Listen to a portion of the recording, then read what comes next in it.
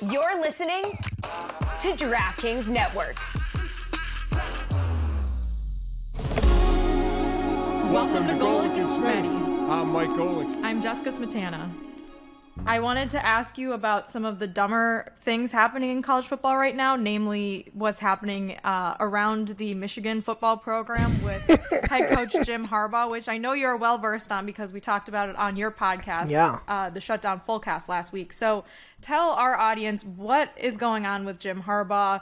What are these NCAA violations? Is he actually going to take an NFL job? Okay, so here's the short version as I best understand it as of today.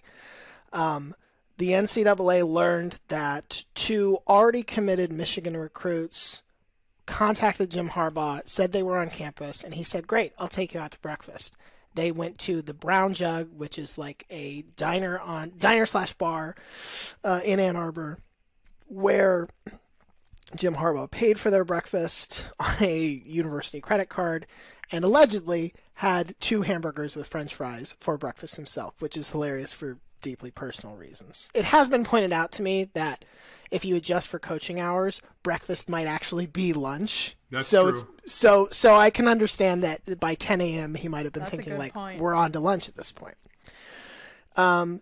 Now we get to the point. So that part is a violation of this happened during the COVID no contact period that was in place for that year, where basically the NCAA said you can't do any in-person recruiting because of COVID restrictions. Other schools have fallen victim to this or have run afoul of this, I should say. Arizona State is the most prominent. This is an example that feels a little bit like, yeah, I guess technically that is a violation, but it's not like they were like holding a recruiting event in the middle of COVID. It's just sort of like, hey, we're in town. Do you want to have breakfast? Still, it's a violation. The big problem and the level 1 violation, the highest one, is that the NCAA has, in so many words, said that Jim Harbaugh has lied to them about this, that he has denied that this breakfast ever took place, even though there is allegedly a receipt with his signature on it, even though people have said that they saw him eating breakfast here, and even though that this is, in the grand scheme, an incredibly minor violation. Like, if this is true, what will happen? Like, this is not the kind of violation that the NCAA is like, that's it. You miss a bowl game. That's it. We're taking 15 scholarships away. Like, nothing will happen here. But Jim Harbaugh has decided to dig in and insist that this breakfast did not happen. And he will, as far as I know, will just refuse to admit it. At the same time, his agent, it would seem, is out there putting him in position to get NFL jobs. I think the Broncos have already said that they want to interview him. He's been floated for the Colts job. Obviously the Arizona job is open now. So like there are places he could go, but now we are in yet another season of Jim Harbaugh playing this kind of confusing, like, I'm going to go unless situation with his university at the same time that he is potentially getting said university into unnecessary NCAA hot water. It's very weird. Like, the more I explain it, the more I don't understand what's going on or why.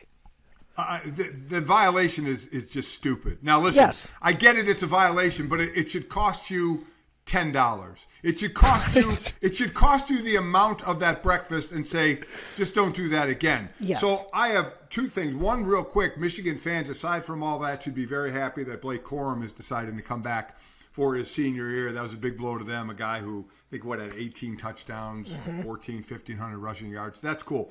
The other thing. And I think this is for all of us, because we've all been to a breakfast joint.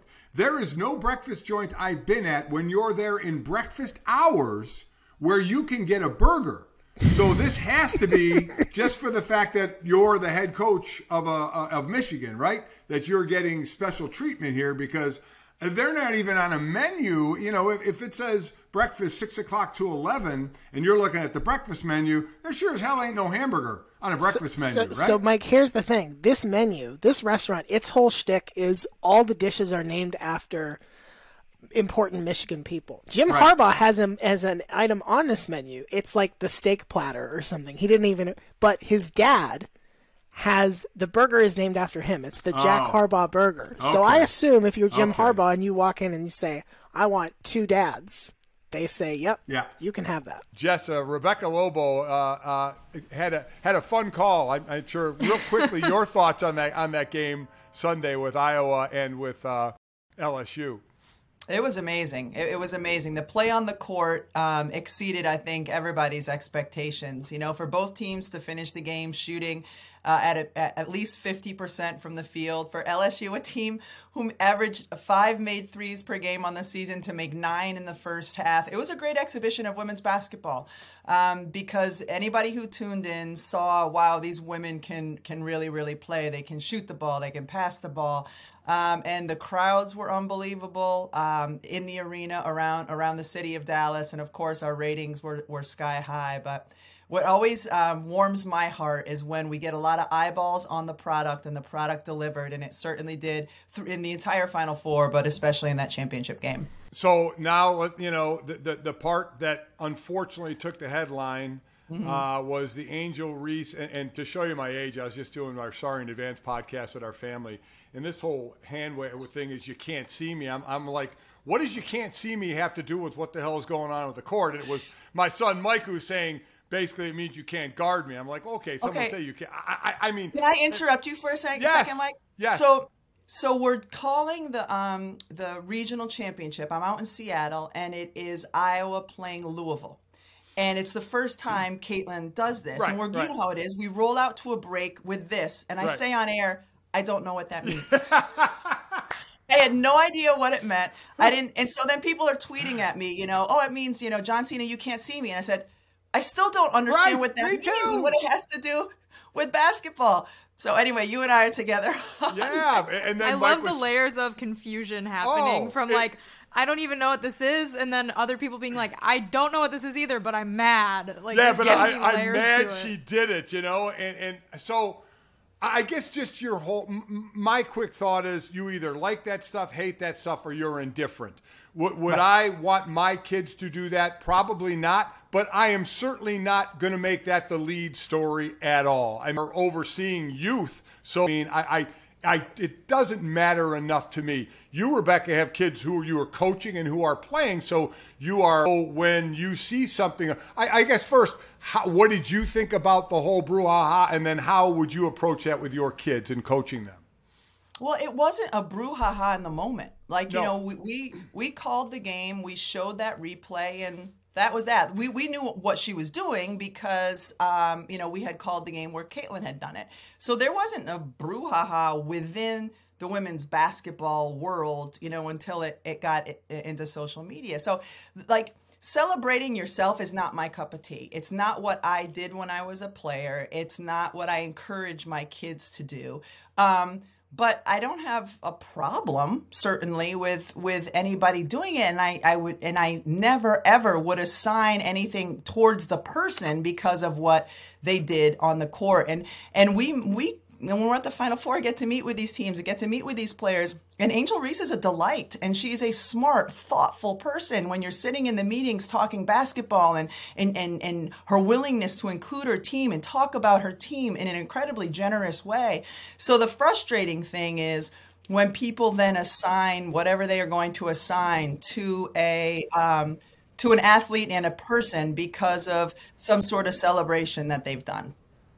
Yeah, Rebecca, this is like an existential question that I've talked to with my other podcast co-host Kate Fagan about too. With so many eyeballs on this game, it almost attracts like the worst aspects of sports media coverage that we see a lot on like the men's side to the women's side, to have these like incendiary, reactionary like things where they don't know the player, they don't know her story, they don't know that she's felt snubbed by not being on awards list earlier this season, they don't know Caitlin Clark has been doing this celebration before and that she's been showing up 3-point signal every time she hits a three, that like this is her style of play too.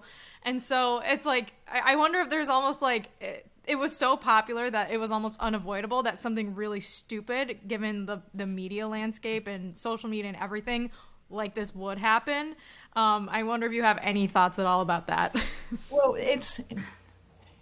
sometimes people outside of the sport like to hijack the conversation a little bit. And Mike will remember this, for a number of years when UConn was winning championships, the first round of the tournament would come. They were in 1 seed and they would destroy the 16 seed. And the conversation, we'd come in on the second day of the tournament, and the pervasive conversation is UConn bad for women's basketball.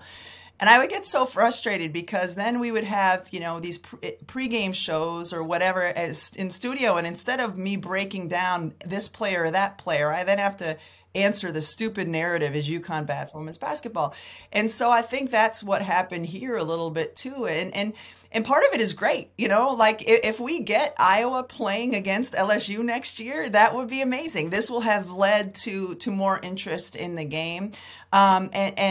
And whether you like the celebration or don't like the celebration or how it happened, the personal nature of it is what is most offensive. And so if you're going to parachute into the sport and comment on how the women play or comment on the celebrations, whatever, that's fine. But the personal attacks are the part that's troublesome and are the part that you would almost rather, all right, you can stay outside. We don't need you as a fan if this is what you're gonna bring to the table. Because yes, everybody who is at least partially aware of the sport knew exactly what that interaction was all about, whether you liked it or didn't like it. And I think one of the things that also was getting lost here is the player who it didn't bother was Caitlin Clark. Yes. Caitlin Clark said she didn't even see it. She was headed to her handshake line. She didn't care.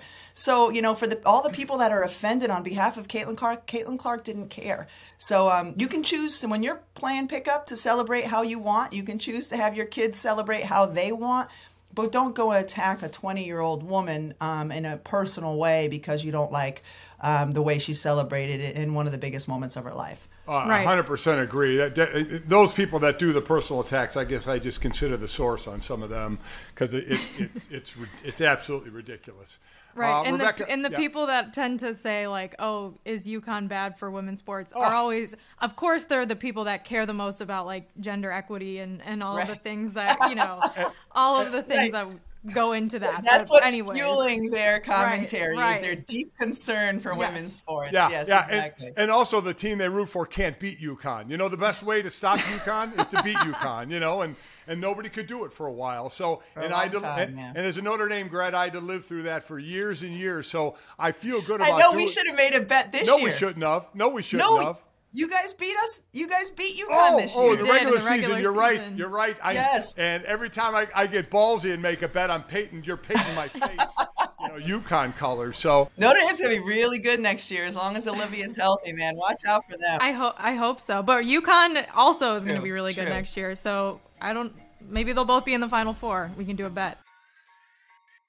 Coach, boy, oh boy, I can't wait to talk about your team on the field because your team is absolutely stacked. Had a great year last year, your year at Washington, now your second year, ready to go. But, I mean, it's been unbelievable what's going on in the landscape of college football, especially the Pac-12. So I guess first we'll just start in what are your overall thoughts on what's transpired in the last 24, 48 hours?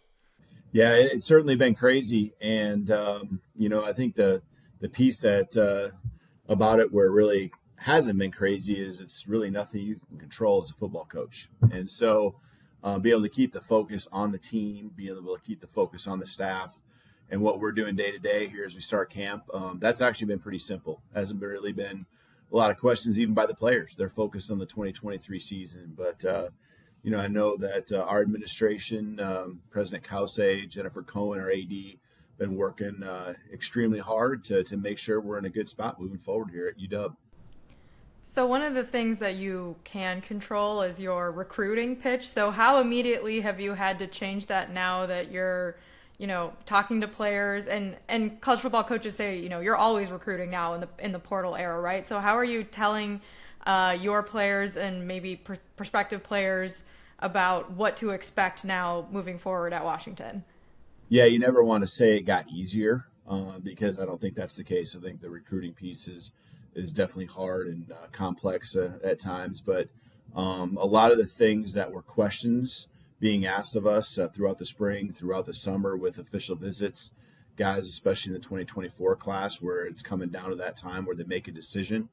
A lot of families sitting in my office wondering, what conference, like, what's it look like? And a lot of times my answer was just, talking them through and telling them what I know and trying to get them to be comfortable with the fact that at University of Washington, and not to be saying this in a conceited or arrogant way, but we're at a great place. We're at a place where academically, athletically, there's a lot of great things that we have going for us. We're in a city that, certainly has a great market, and people are going to want our traditions and our history of what we've done, not just in football, but all athletics, all sports, to be a part of their conference if things would ever fall through or not be in a place that is favorable, if the Pac-12 had some situation just like what happened. And so a lot of it was just them trusting in us. And, it's opened up some new doors with some prospects, that's for sure, here in the last couple of days as well. So I wonder a lot, Coach, about the process, because obviously players don't make this decision, coaches don't make this decision, hell, ADs don't make this decision. This is university president. So how through this process were you kept in the loop of what was going on? Well, it really wasn't until late. I think a lot of times it was fluctuating so much based on what I understand, and how it seemed to be going day to day, to where even something you were being told really didn't matter that much, because the next day it was going to be something different. And so, I ask questions because I'm curious, and you get asked questions by the coaching staff, but, and the answers were there, the best that could be answered. But as far as, really any offering of information from my end, other than, you good with this, you good with that, from a head coach standpoint, that was about all as my involvement was in this whole process. Okay, one more question about conference realignment before we talk about actual football a little bit. One of the big talking points has been, with all the West Coast teams joining the Big Ten, how is travel going to work? It's a lot of strain on players to make trips across the country from the West Coast to the East Coast or Midwest. Is that something that you've thought about at all, or something that concerns you moving forward? Well, I think every sport is different, right? And, just the travel and the amount of games and trips you got to make from a football standpoint, I certainly think we'll be fine. And I don't know anything about the schedule and what it's looking like, but I, have to think that there'll be the West Coast games, and then the rest of the conference schedule being split up, home and away, going across the country a little further. So, that being said, football doesn't play as big of and long of or as many trips and many games. So, I think there's a plan that, where there's a home base, and it doesn't mean it's perfect, but I do think that there are other resources now that become available because of our involvement in the Pac-10.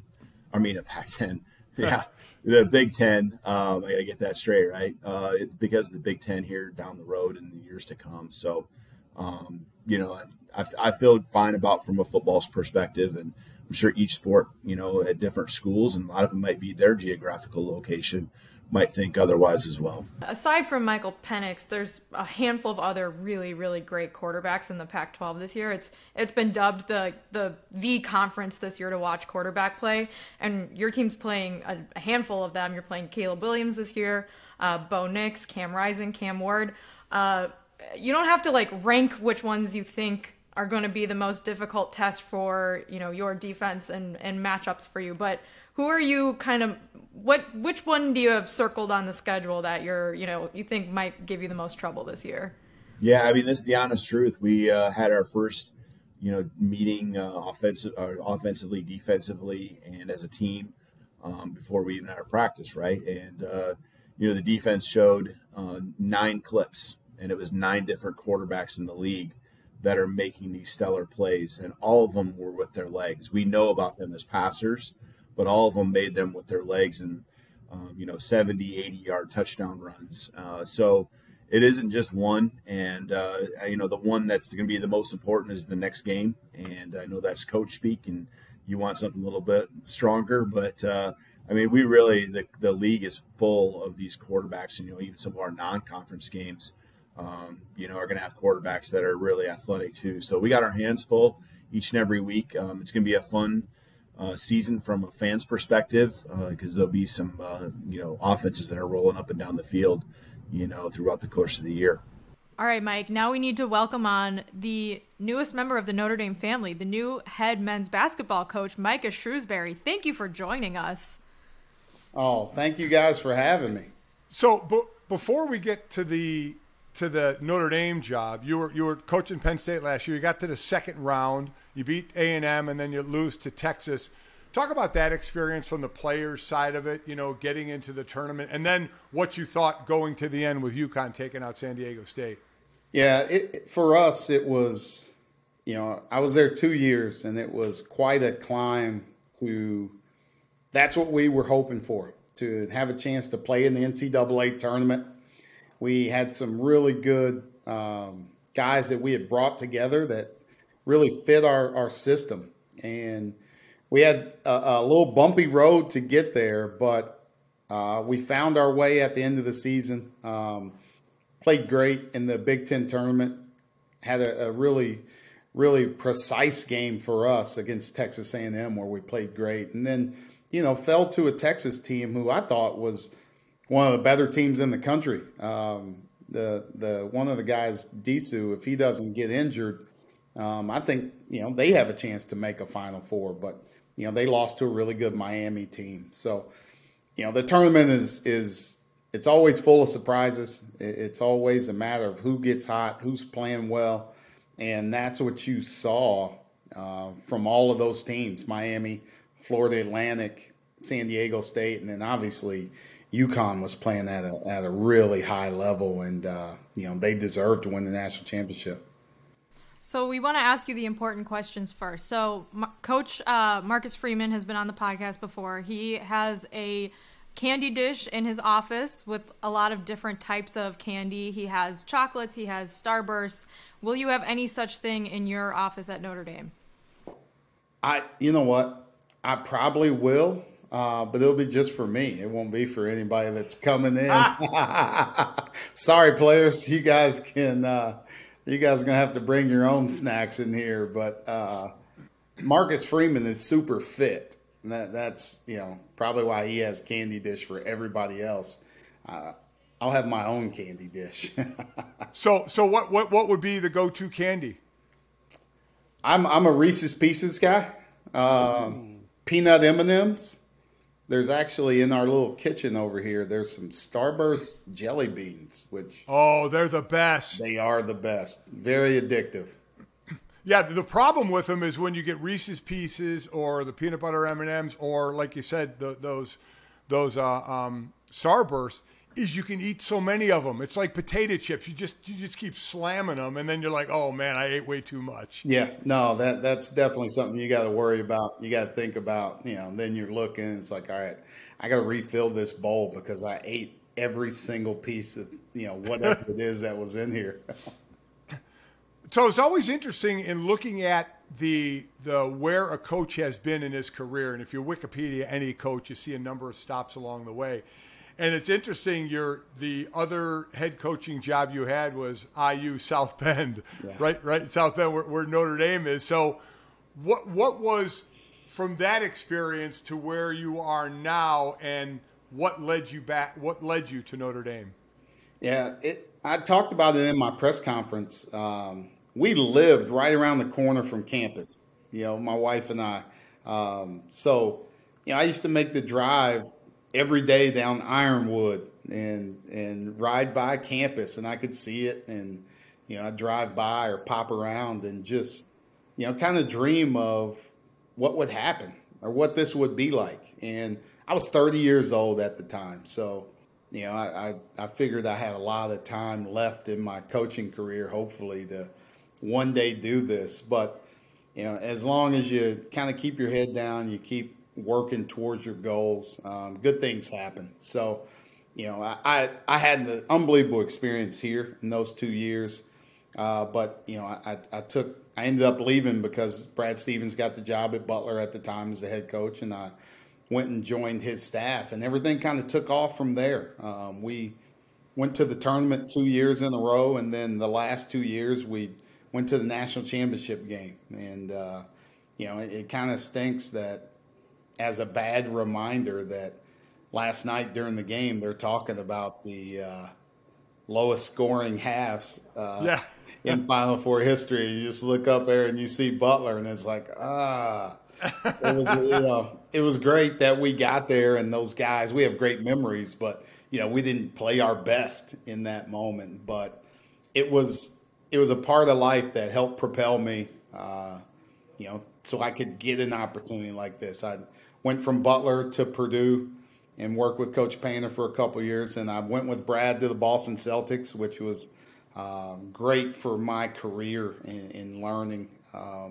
And then back to Purdue for a couple of years of, I guess, almost finishing school with Coach Painter again before I got the opportunity at Penn State. So there's been a lot that's happened since I was here last. I've grown a lot as a coach. So you went from college to assistant at the pro level, back to college, kind of similar to Niele Ivey, who was an assistant with the Grizzlies before becoming the head coach for the Notre Dame women's team. So I interviewed her a few years back, and she said the biggest difference from pro to college is pro basketball is all ball. You don't have to worry about schoolwork. You don't have to worry about like extracurricular stuff that students have to do. So what are some of the things that have been the biggest difference for you going from the Celtics back to the college level, and how do you apply things you learned in the NBA back to like coaching your student athletes?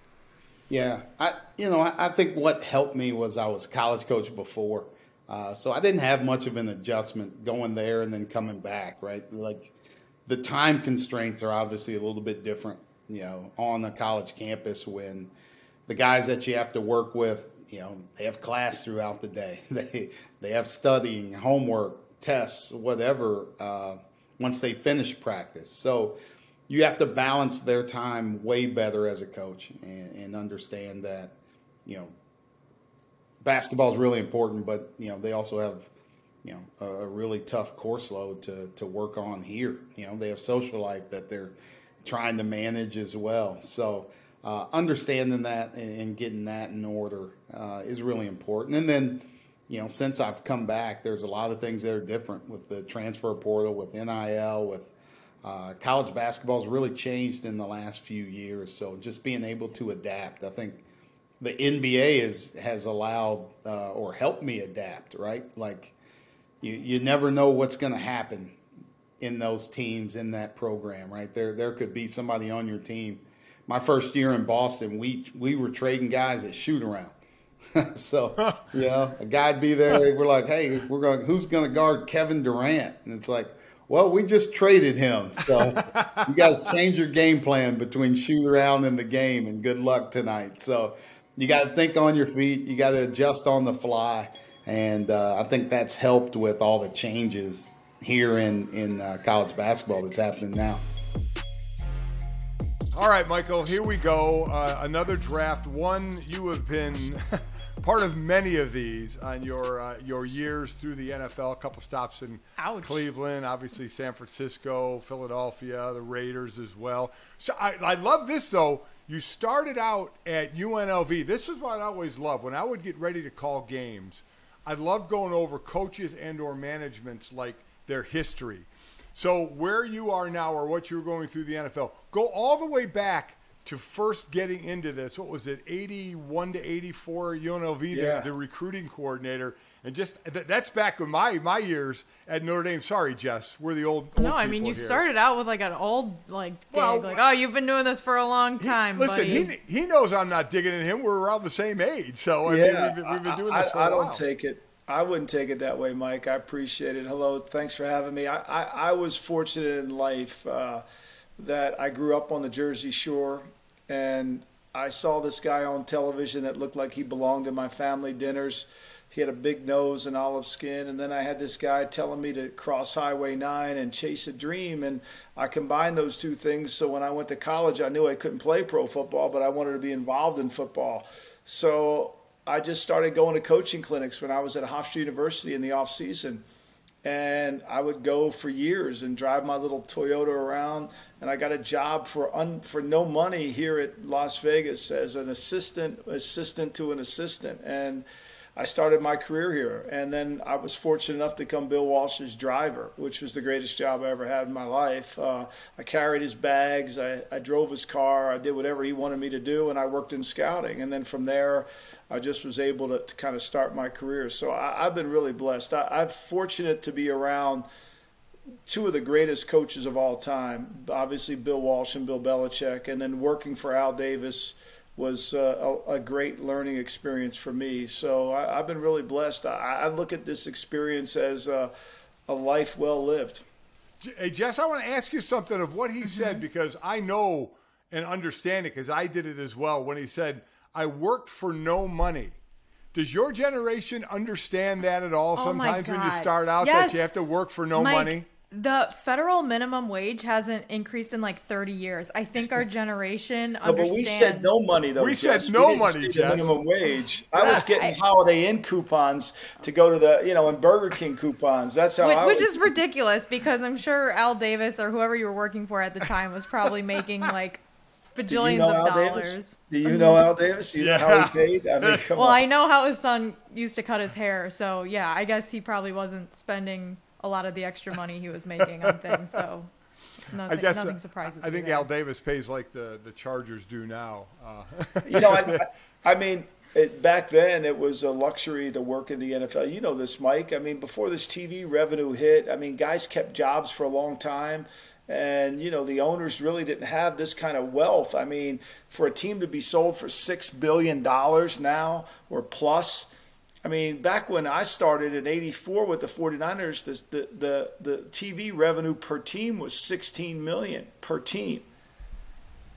I mean, it really is incredible where it was and where it is now.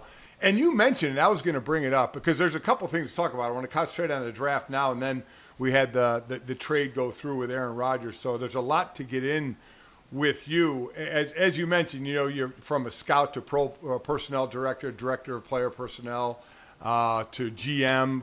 And you mentioned to two of the guys you were with, and Bill Walsh and Bill Belichick. So let's start there, especially getting ready for the draft. What are some of the biggest takeaways you learned from those guys as you're preparing your draft board? I think the number one thing, both of them echoed this commentary all the time, is it doesn't matter where we pick the players, it matters how they play.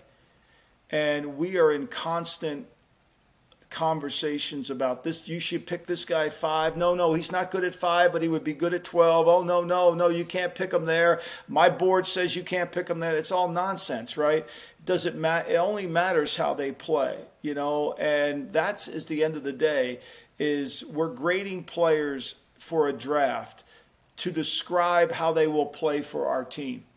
The description tells you where you should pick the player, not just saying he's a first rounder or he's a second. It means nothing.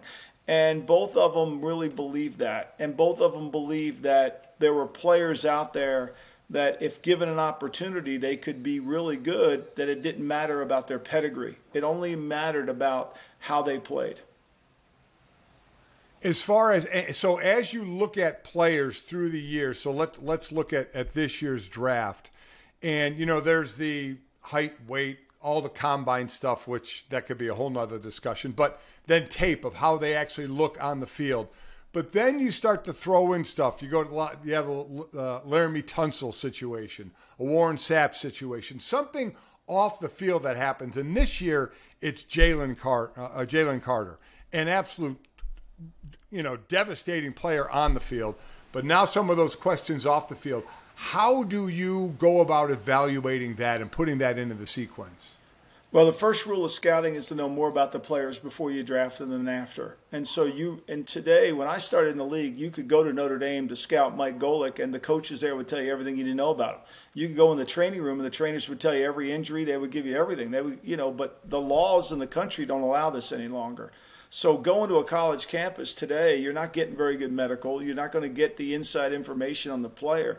So you have to find out how to get information. Information is the most valuable tool in the NFL draft. And really being able to determine character, right? That's been the hardest thing. If you look at some of the greatest draft mistakes, it's been really not over the evaluation of the talent. It's been the evaluation of the character, whether that means performance enhancement drugs that was in the character that made the guy a better player, or whether it was a character off the field. And that's the challenge to get into. And with Carter, you know, nobody at Georgia is going to say a bad word about Carter. They're going to say works hard, or they're going to say all the right things. You're going to have to find a way to dig deeper and to see who you're getting. And can you manage this? And then whomever drafts Carter, and somebody's going to draft him, whoever, then you got to have a plan for him. Okay, this is what we have to prepare for. You know, this is what we need to work on. And you're going to have to teach the young man how to become a professional player. We just can't assume they're just going to know how to be a pro. You're going to have to spend time teaching them. And it's got to be hands-on teaching. It just can't be, okay, we're going to go to the rookie seminar. Go ahead and you figure everything out. No, that ain't going to work. You got to spend time coaching the kid up on how to be a pro. Can you divulge any tactics? Because now, like you said, you can't go talk to a coach and Yeah. a trainer and figure anything out. Like, are you hiring private investigators? My what's going favorite on? one, God rest her soul, when I was in Cleveland, we hired a young lady named Carly McCord, who unfortunately died tragically in a plane accident on way to watch her father-in-law coach in the LSU championship game. And I hired her because she had this unique ability she was a broadcaster by trade, but she also had an ability to connect with players, and they loved her and they talked to her. And she had a sorority sisters all over the country. So if I asked her a question about Johnny Manziel, she knew the answer. And the one thing you always want to do is find players when they're comfortable. They relax. So if you go to campus, if I went to go scout Mike Golic today at Notre Dame, I wouldn't spend time at the Notre Dame office. I'd go to the local brewery and ask the bartender about him. I'd go to the campus security and find out about him. I would do everything. I would go to the sorority houses and see who he's dating, who he dated, because that's the only way you're going to get real information. And Carly was such an amazing person. I only had her for 1 year when I was in Cleveland and got fired, but she was incredible. I called her. I was in New England. I called her and said, you know, make sense of this. Collins, remember when Leroy Collins had the incident where his girlfriend got shot and everybody thought it was him? I called her up and said, what do you think? And she said, there's no way he did that. I know this kid. There's no way he did it. I know his family. I know the situation.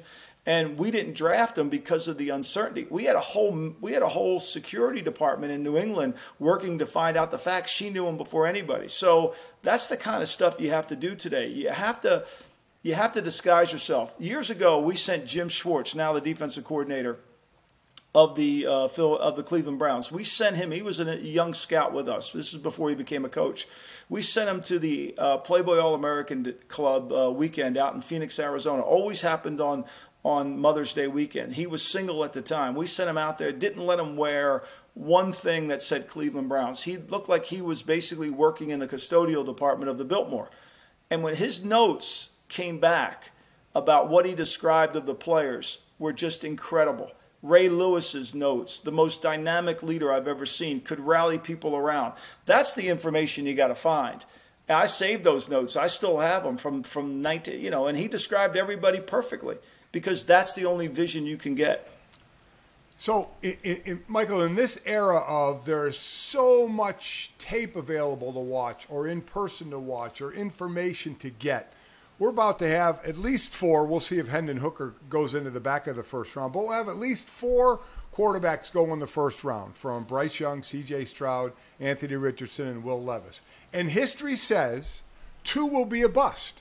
With all the information we have, why does that happen? Because we try to make something that they're not. Okay? Will Levis. I like Will Levis. Why did he transfer from Penn State? Why couldn't he beat out Sean Clifford? If he's as good as everybody says he is, Penn State should have won a national championship with him at quarterback, right? I mean, so there's things that you can't answer. Why did Mitchell Trubisky, the player of the year in the state of Ohio, Mr. Ohio, have to go to North Carolina? Why didn't he go to Ohio State? Why did he sit 3 years behind? Bill Walsh taught me this years ago. Don't take the one-year player and look forward. Take the one-year player and look back. So we have to look back on some of these kids. And I think really, to me, and I've said this on my show, I've said it on my podcast, it's a 1 quarterback draft. To me, it's a 1 quarterback draft. I think there's one guy that I could say he's going to be a really good player. I think the Bears would have never traded the first pick overall in the draft if Bryce Young were 6'2". The 5'10" allowed them to do it. I think he'll overcome the 5'10", but I'm hesitant to say that because there's not a lot of history. But he's unique. He's got instincts, awareness, timing. Walsh would be able to, if I always sit there and say, who would Walsh like in this draft? And Walsh would like Bryce Young. Would he like anybody else? I don't think so, because their feet aren't tied to their arm. There's a little bit, Anthony Richardson's a great athlete. I think he should have gone back to school. Tremendous athlete. But you're going to spend 2 years getting him ready to be a year away from being ready. It's going to take a while. How does a quarterback like Josh Allen change that equation, though, when you have teams that can find someone who, if you look back, why did he go to Wyoming, right? That's not really a Power 5 quarterback powerhouse university. Why didn't he go to an Ohio State or an Alabama? Probably because where he grew up. Same thing with Aaron Rodgers. I mean, why did Aaron Rodgers only have one offer to go to Cal? Why did Tom Brady just have Michigan? Tom Brady was drafted by baseball. You know, I think that's part of it. I think you are part of your history is part of it. And I think if, you know, what Josh Allen was able to do for Wyoming's football program was pretty good. Now, if Anthony Richardson played up in Wyoming, would he have had similar numbers to what Josh Allen did? We know he's improved his accuracy. He's a big man. He's physical. He runs with the ball. But there's always an exception to every rule, right? There's always some guy that kind of makes things happen that you're not used to. But you can't live on exceptions, because if you draft exceptions, you become a team of exceptions. So as you go through the draft board and everybody sets theirs and has multiple players, obviously, in case that another player is gone, what's the acceptable amount of distance between draft picks before you get to this guy was a reach? If you have him at 10, but you want to maybe have to think you got to take him at 8 or 7, where is that line of this is now a reach? Well, it really matters how they play, right? But if you're taking a guy at 4, and you could, like Cleveland Farrell, the Raiders take him at 4, you know, he probably should have gone somewhere in the 20s. He didn't even run a 40. I mean, Al Davis, who's the man who loved 40s more than anybody, would have never done that. He's not drafted anybody without a 40. So I think there's that. There is certainly draft management. I mean, you know, we were getting ready to, in 1986, Jess, this is long before you were born, but in 1986, we were getting ready to take, Bill Walsh sent me to the blackboard. Do you even know what blackboards are, Jess? Sent me to a blackboard, right, and said, write these 3 names down. And I said, okay, coach. And I wrote Gerald Robinson, defensive end, Auburn. He said, write John L. Williams, running back, Florida. Write Ronnie Harmon, running back, Iowa. Okay, wrote them on the blackboard. Next pick, Robinson goes. Next pick, Williams goes. Next pick, Harmon goes. We have nobody left to pick. We're going to pick Larry Roberts. And Bill knew you couldn't pick Larry Roberts the 20th pick. So we bought a half hour of time, traded with Dallas. They picked Mike Sherrard. And then we kept moving back. And in that draft, we end up with Larry Roberts, Tim McKyer, John Taylor, Charles Haley, Steve Wallace, Tom Rathman, Kevin Fagan, and Don Griffin. We end up with 7 guys who could. So sometimes when you move back to get really good starters, maybe not the blue chip player. And I think you have to really understand that. That's part of the horizontal board. Everybody talks about the vertical board in football, right? Okay, here's how I have this guy ranked. Well, there's a horizontal board. How does this guy, this quarterback or this running back compare to this offensive tackle? Who's going to make that decision? And so the horizontal board and the vertical board are really important. And I think that that's where value comes in, Mike.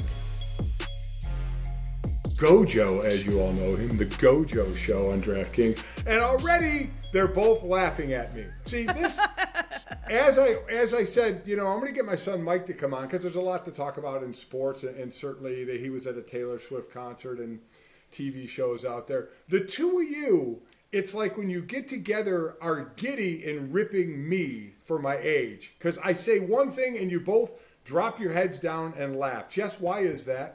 No, it's true. And it's causing me problems in my personal life because I was on vacation with my boyfriend's parents over the weekend and I made fun of his dad like for 4 days in a row. And I was like, I have a problem. I need to stop doing this. I am so disrespectful. And you do realize at some point, Jess, you're going to be my age. Okay? I hope I live that long. Yeah. And what's going to happen when you get disrespected at that point and how you're going to feel? That's how I feel. Okay? Yeah, I know. And now the fake tears come. Okay. Whatever. Crocodile tears, Dano. It's No, you know what it is? It's very easy, and I see it already happening now because as a millennial on TikTok, I just get torn apart by a lot of these Gen Z kids, and I get made fun of for being an old. Vicious. So they are. They're terrifying. Like, as empathetic as they are vicious. So I get what you're going through, but that doesn't mean I'm going to stop either.